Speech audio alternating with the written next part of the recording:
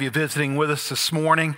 My name's Brad. I'm one of the pastors here. We're actually working our way through Jesus' most famous sermon. It's a sermon that's found in Matthew chapters 5 through 7. It's actually called the Sermon on the Mount, and it's so important to understand that the backdrop, the context for this sermon is the kingdom of God. And we've said every week that two things matter more in the kingdom of God than anything else. First is relationships are vital, the way we love and honor one another. And then the second thing that's so important in the kingdom is changed hearts. While the law, right, could only focus on our behavior, the focus of the kingdom is on changing our hearts, changing us from the inside out. And today, you just heard the words of our Jesus. He talks about the kingdom of God as something that should be treasured, as something that should capture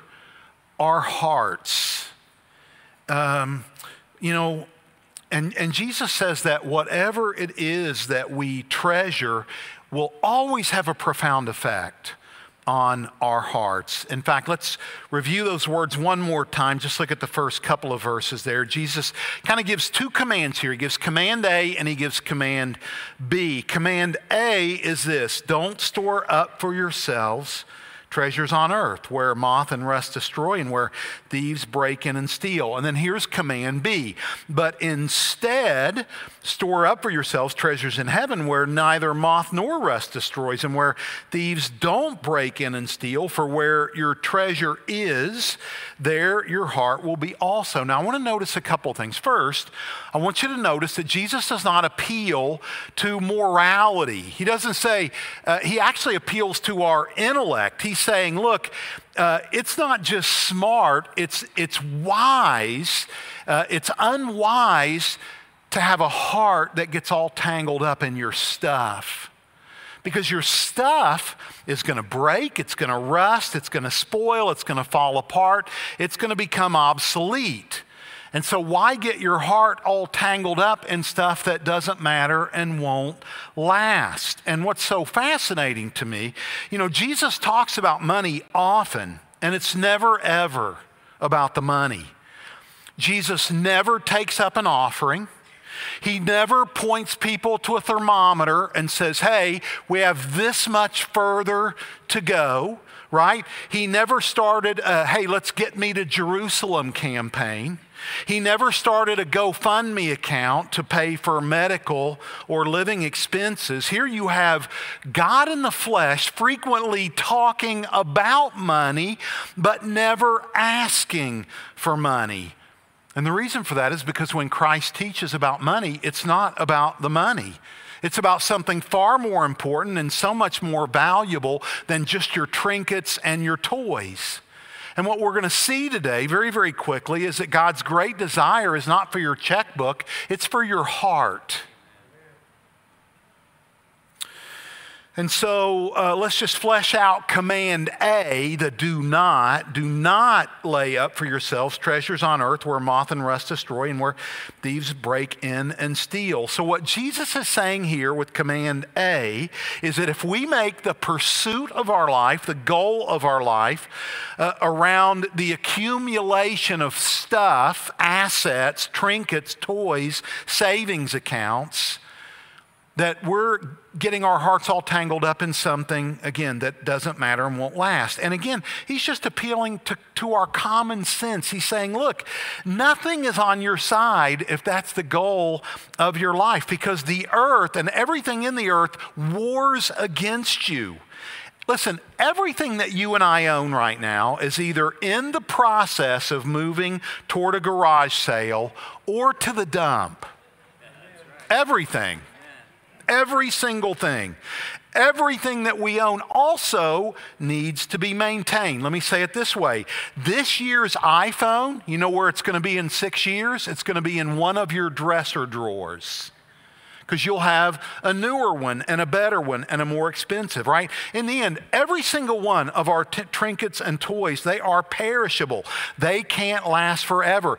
Everything we own, even right now, with the possible exception of our homes, is losing value and decaying. But even our homes are decaying, we know, right? Because we have to keep them up. We have to replace roofs when they go bad and repaint every once in a while. We get this. Somebody might say, well, what about gold? Well, listen, in something like a famine, you can't eat or drink gold. Golds and diamonds are useless in everyday real life. And so Jesus just says, look, don't spend your life accumulating temporary treasure that in the end won't last and doesn't even matter. It will have no value at all. But here's the problem with our stuff. And this is about me as much as it's about you. The problem with our stuff is even though we kind of know it's temporary and we kind of file that away, purchasing stuff can kind of be intoxicating. And in our culture points us to stuff. And it can so quickly move to the very center of our lives. So think about it. People actually, this is true of all of us, we feel better about ourselves when we get new stuff. I mean, why is that? How can a new car make me feel better, as a human being? How can new clothes make me feel better about myself? Well, new gadgets and toys make us feel better, more put together, more, in the know. I mean, isn't that absurd? But it's intoxicating, and it can even become addicting. And sometimes we buy not because we need, we buy because we're addicted to the response that getting something shiny and new gives us. We buy not always intellectually, but sometimes we spend emotionally, right, to make us feel better. Think about it. What do you want to do when you celebrate? You want to go out and spend money, right? What do you want to do when you're sad? You want to go out and spend money, right, to make yourself feel better. What do you want to do when you want to just live? You go out and you buy something, right? We buy for the emotional response. And I'll tell you this, in our culture, we do this because we believe a myth. And the myth is this, it's a myth of more. That more stuff, better stuff, the latest stuff will make me happy. And friends, this is the grand lie of our culture.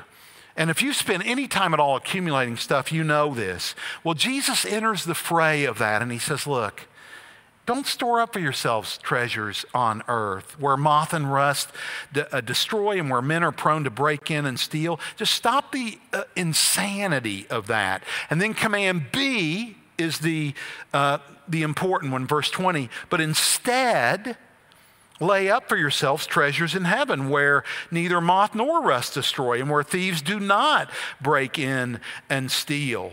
So he's just saying, look, he's encouraging us to invest in something that will last forever.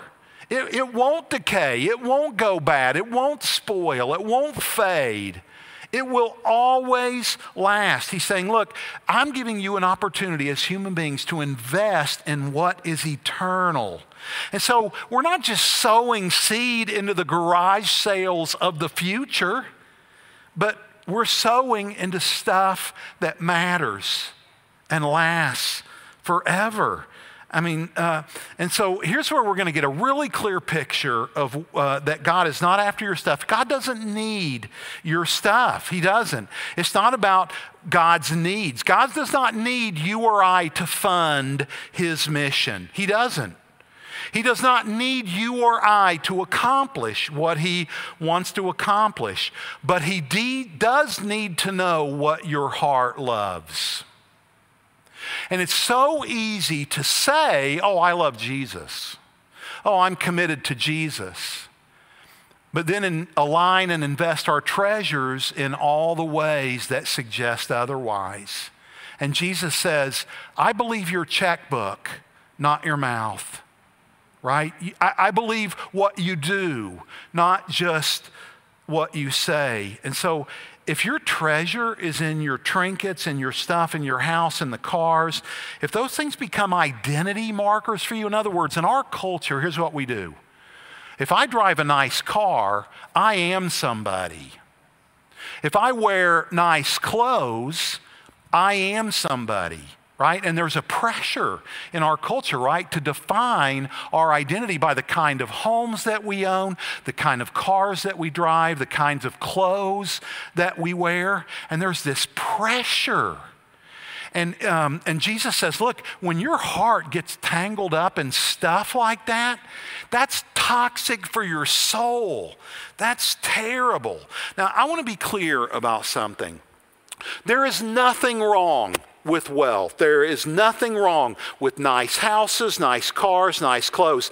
Wealth in and of itself is not sinful, but it becomes a problem when our wealth owns us, when it becomes a status symbol, when we begin to derive our identity and our significance from the things that we own. When they define us, when they manage us, when they drive us, when we work overtime simply for the accumulation of more and more things, Jesus says, you are being foolish and you are off track and you are not following me. And what's so scary about a topic like today is that's exactly where our culture points us, every one of us. He says, look, where your treasure is, that's where your heart is going to be. See?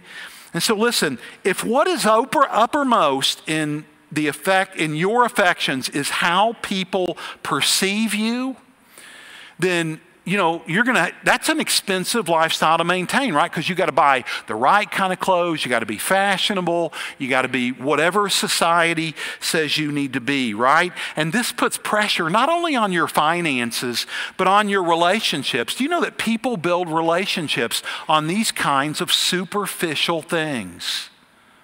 Oh, I like the way he dresses. Oh, I like the way she looks. So they try to build relationships. And when you try to build relationships on a superficial thing, you know what kind of relationships you end up with? You end up with superficial relationships. And God says, look, in my kingdom, no relationships are meant to be superficial.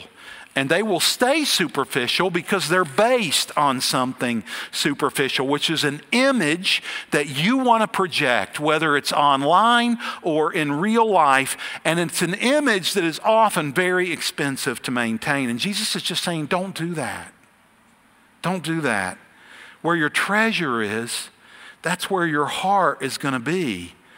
So put your treasure on things above so that heaven serves as a magnet for your thought, as a magnet for your heart. Get your treasure up there so that you're molded by me and not all this transient stuff that's on its way to the dump.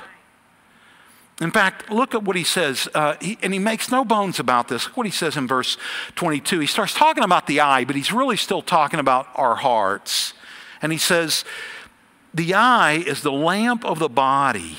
So if your eye is healthy, your whole body will be full of light. But if your eye is bad, your whole body will be full of darkness. If then the light in you is darkness, how great is that darkness? Here's what he's saying. He's saying, look, if your heart gets all tangled up in temporary stuff, if your heart is bad, everything in your life is going to be tainted by that. Every relationship, every purchase, the way you think, the way that you behave, it's all going to be tainted. It will taint everything in your life. And one of the other things the Bible says, some of you know this, the heart is deceitful above all things. Well, if our hearts are tangled up in our treasures, in our trinkets, in our toys, they cannot, Jesus says here, they will not be redeemed for God.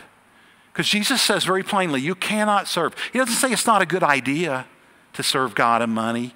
Probably shouldn't do that. He says it's impossible. It's impossible to have your heart all tangled up in two different things. And if your treasure is on earth, then you have to defend that treasure. You have to protect that treasure. You have to put a lot of energy into that treasure. I mean, you have to insure it. You have to clean it. You have to dust it. You have to organize it. You have to mow it. You have to wax it. You have to wash it.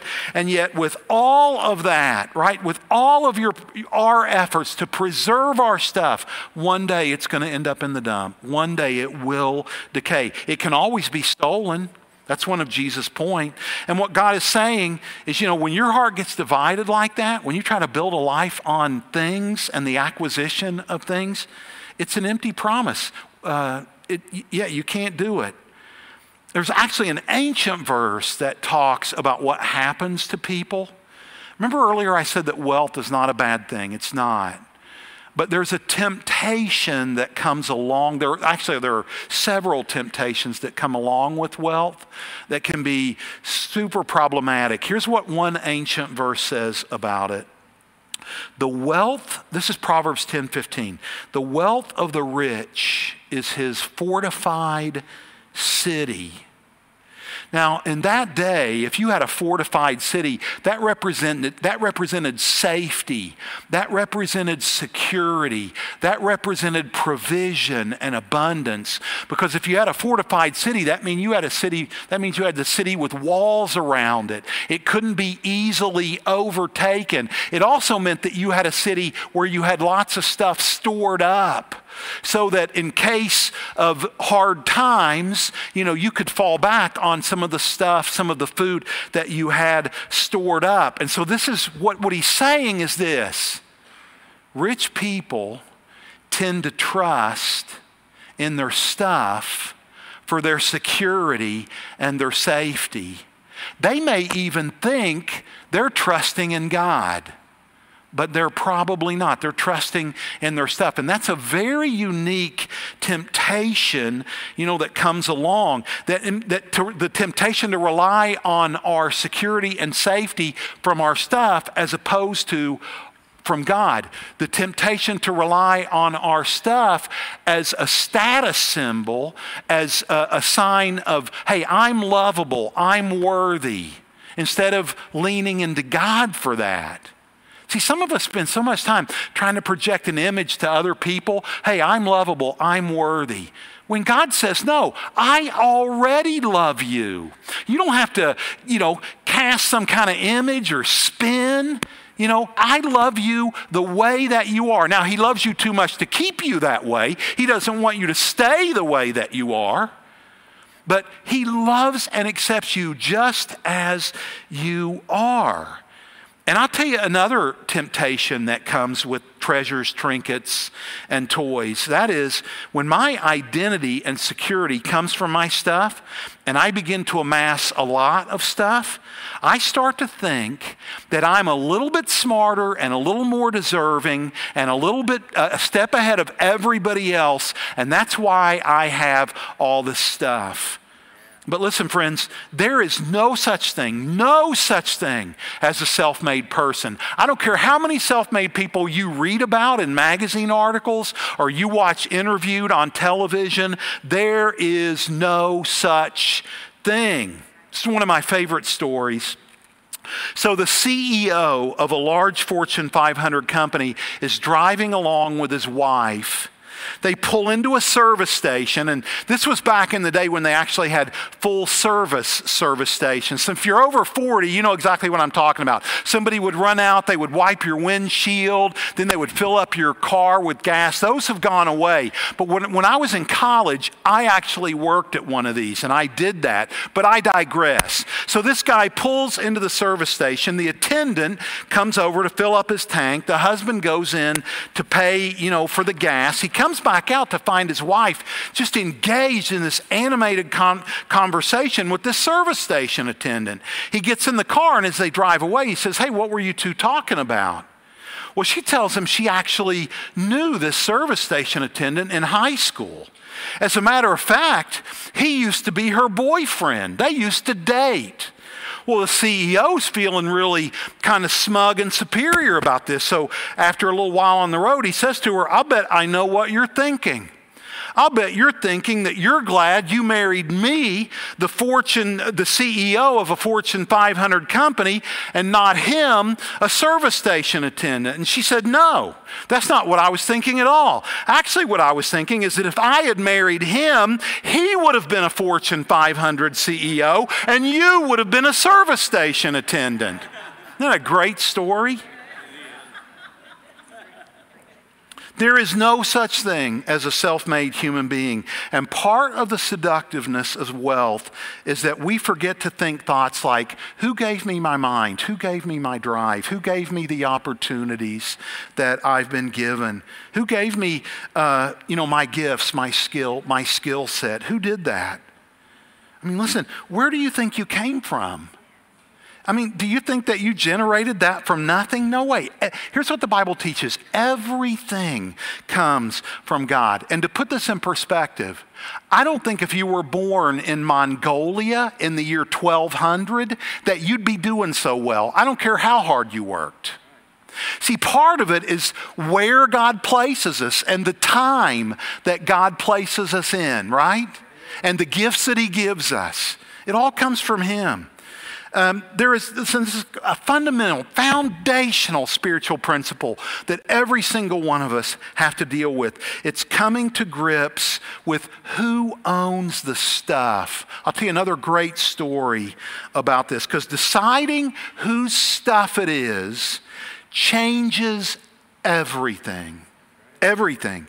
It changes our attitudes, it changes our behaviors at a very, very profound level. And there's just a great story that illustrates this. So there was a woman who was traveling between flights at an airport.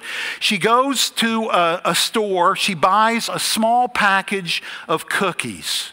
She sits down, she opens up a newspaper, she begins to read her paper, and gradually, though, she becomes aware of plastic rustling, like somebody's, messing with her little packet of cookies. So she lowers her newspaper. She's flabbergasted to see a neatly dressed businessman taking one of the cookies from her package and eating it. Not wanting to make a scene, she leaned over, took a cookie for herself, thinking, maybe he'll get the hint. Well, a minute or two passes, she's back into her paper, and she hears more rustling. And she looks up and sees that he's helping himself to another one of her cookies. She's beyond flabbergasted now. She's just angry. She is so mad. Who does this guy think he is? And then, as if to add insult to injury, the man, right while in full, as she's looking at him, takes the final cookie out of the bag, breaks half of it, gives half to her, takes half himself, puts it in his mouth, and just walks away without saying a single word. She couldn't believe it. Well, in that moment, she hears the announcement, right, that her flight's getting ready to leave. So she reaches into her purse to grab her ticket, and as she pulls the ticket out of her purse, she is shocked to see her cookies in her purse. Yeah. The whole time she was thinking this guy was eating her cookies, she was eating his. Listen, everything changes when you know who the cookies belong to. Everything changes. Listen, coming to grips with whose cookies are they is one of the critical issues of the spiritual life. And it's so easy in our culture to get confused. And I'll tell you why we do it. Maybe your kids weren't like this, but there were a lot of things we didn't have to teach our kids. Our kids picked up a lot of bad habits, not from us, probably from you. But anyway, I digress, right? Like they would do stuff like this, and usually the older one would win. So they'd be fighting about something, and whoever was bigger and stronger would end up with it, and then they would always say a word. What was the word they would say? I didn't have to teach my kids that. Did you have to teach your kids that? No, they know, right? And we believe that from a very, very early age, and it marks us, and it taints our heart. Friends, it is not yours. It is his.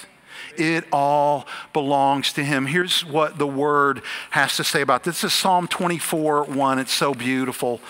The earth is the Lord's and everything in it. The world and all who live on it or in it. The earth is the Lord's and what in it? What's the word? Yeah, in the Greek, that means everything. Like, what's left out of that word? Not much. They're God's cookies. It's God's house, it's God's clothes, it's God's IRA, it's God's car, it's God's body. Every single bit of it is God's stuff. So the question comes into play, how are we how are we giving back to God a portion of that which he has so graciously offered to us? And God says, look, if your heart worships the stuff I give you instead of me, that taints your heart in ways you don't want your heart to be tainted. And Jesus says, look, are you investing the best, first, finest of your treasures, toys, and trinkets back into the kingdom of God, or is your life about your little kingdom, paying your little kingdom bills?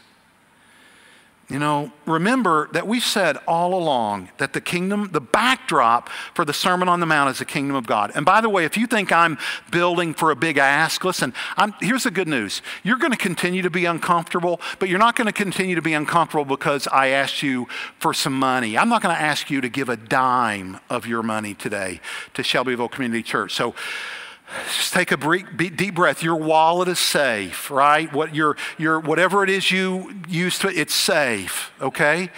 But I'm going to ask you a harder question. I'm going to ask you a question that's more valuable than that, and that is, what is your heart tethered to? Is it tethered to God, and does your checkbook line up under that? Because Jesus said, I mean, these aren't my words, these are Jesus' words. You cannot serve both God and money. Or is your heart, are you drawing your identity? Are you drawing your sense of safety and security? In other words, hey, I'm good because I have a gracious heavenly Father who owns the cattle on 1,000 hills. That's kind of a way of saying he owns everything. And he is front and center in my life, and he is going to provide for me. Are you leaned into that thought, or are you leaned into, no, I'm good because there are a number of zeros in my savings account. And I don't mean zero in your savings account, right? And Jesus just says, look, don't do that. And the reason that we called this series Blessed is because the kingdom of God is available to any of us at a moment's notice. It is available to those of us who walked in here this morning feeling left out. It is available to those of us who walked in here feeling lost and helpless. It is available to those of us who walked in here feeling overwhelmed. It is available to those of us who walked in here incredibly and unbearably lonely. And God says, I'm here. My kingdom is here. You can come to me. You can find life in me. And that's at any moment. And the really good news is that the kingdom is also available to men and women whose hearts are all wrapped up in their trinkets and their toys. The kingdom of God is even available to them. And that's such a beautiful thing. And the even better news is God says, look, you can actually take some of your trinkets and toys and you can invest those in a way that they're not invested in temporary things anymore. They're invested in what matters and what will last. And there's only two things that matter and last: people and heaven, people and eternity. Friends, everything else is going away. Everything else. One day, everything you work so hard for, everything you work so hard to maintain, every little leg up you tried to get, one day you will slide all that back across the table and it will go right back to God. You may think you're giving it to an heir, but they'll only get it for a short time if it lasts their lifetime, right?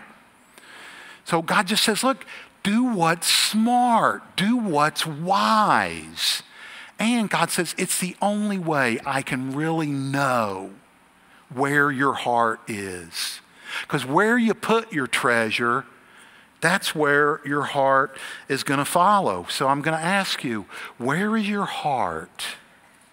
What are you trusting in? What are you depending upon? Are you invested in his kingdom? And friends, listen, this is a game changer, and let me tell you why. It's a game changer because when you begin to believe that everything belongs to God, like so for example, this church belongs to God. This church does not belong to me. Praise be. Because if it belonged to me, it's too big. If it belonged to me, it's too much. If it belonged to me, it's overwhelming. If it belonged to me, it's impossible. But fortunately, all things are possible with God, right? It's His church. And so I can trust Him to provide for this church. I can trust Him to care for this church. I can trust Him to give me the stamina and the strength to lead this church. But I got to be clear on whose church this is. And guess what? You got to be clear on whose stuff is your, you know what I'm trying to say.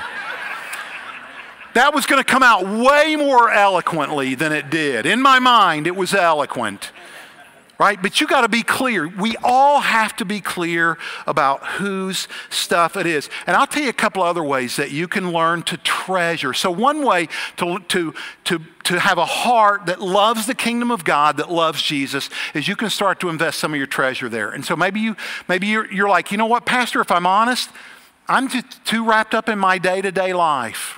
I don't think much about the kingdom. I don't love the kingdom. Truth be told, I'm really more committed to my kingdom. Jesus says, look, you can fix that. You can start to take a little bit of your stuff and you can start to put it in the kingdom, and then your heart will follow along. And one day you'll wake up and you'll love the kingdom. And there's a couple of other ways you can do that too. You can do that with your time and your talent. You can do that by serving, investing in the kingdom with your time and talents. Like, listen, and this is a sermon about doing something, not knowing something. It's so easy sometimes to hear a sermon and think, okay, I'm a better person because I know that. It's not about knowing. This is a sermon about doing. And then finally, there's another way you can invest in the kingdom, and it's so beautiful. Everybody in this room has a friend that they love. Friends they care about, friends they want the best for, coworkers that you love, people that you bump into every day, right? And weeks ago, I asked everybody a question. I said, who is your one? Who's the person that you're praying for? Who's the person that you're talking to about Jesus? You're actively asking them, how can I pray for you today? Who is your one? Because you can't influence everybody, but you can certainly influence somebody, right? And so we should always have a one. Somebody that we desperately want to lead to Jesus. Who is your one? Invite that one next weekend to our Easter service. I want you to imagine what it would feel like for just a minute. Let's say you have a friend or a family member that doesn't know Jesus. You invite them next week, and they resonate with something they hear, and they open up their heart and their mind to Jesus, and their life begins to change. And you made a deposit in that, right? You made an investment in that. You know what you're going to feel? You're going to feel profound joy. God's going to share His joy with you. He's going to pat you on the back and He's going to say, well done, attaboy, attagirl. You did good. I used you. I used that relationship. I used your invitation. I used your church for my glory, and I did that. And in that moment, you will have an investment in the kingdom of God. And you'll love the kingdom more because of what it's doing, not just for you, but for your friend and for that family member. And so by all means, take advantage of the opportunity to invest in a friend in Jesus' name. Amen. So I'm going to ask you, begin to pray and ask. And listen, I know some of us, we're petrified, right, of rejection. Well, what if they say no? Well, big deal. They're already not coming. So what's changed, right? I mean, that's the worst thing that can happen is they're going to say, no, I'm not interested. But some of you are going to be surprised because they're going to say something like this. And we're not good at this as people. We don't actually say, yeah, I'm desperate. I want to kill myself. So thank you. I'm in. I want to come. We don't share that kind of stuff, right? This is why suicide is such a problem, because we hide. You know, you don't know what your friends are thinking, and you don't know what they need. But I'll tell you one thing they need. They need Jesus. They need a Savior. They need somebody to give them strength and courage to get up every single day and do whatever He would ask them to do. He provides purpose and meaning and color in a drab, colorless world. And you can be a part of that. And so let me pray for us. And then, and by the way, one last thing of good news as it relates to your treasure. Here's something incredible. There are literally thousands of organizations around the world committed to furthering the kingdom of God. Literally thousands of them. Thousands of organizations committed to doing ministry in Jesus' name and making the name of Jesus great in our world. And you and I can invest in any of those. And that's kingdom work. That's kingdom treasure.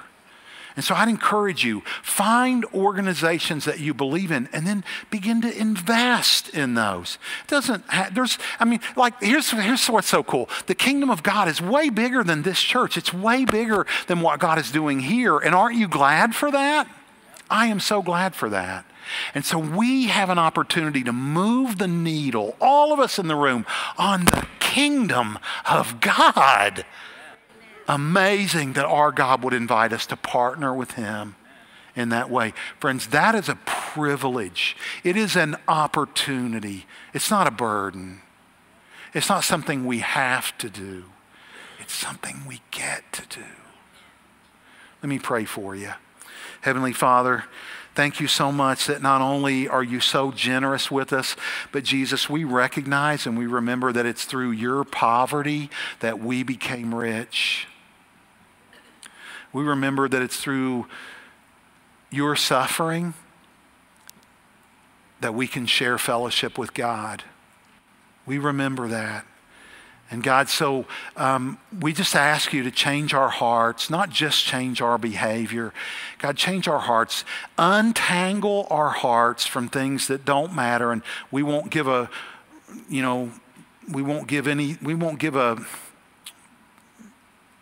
I'm speechless.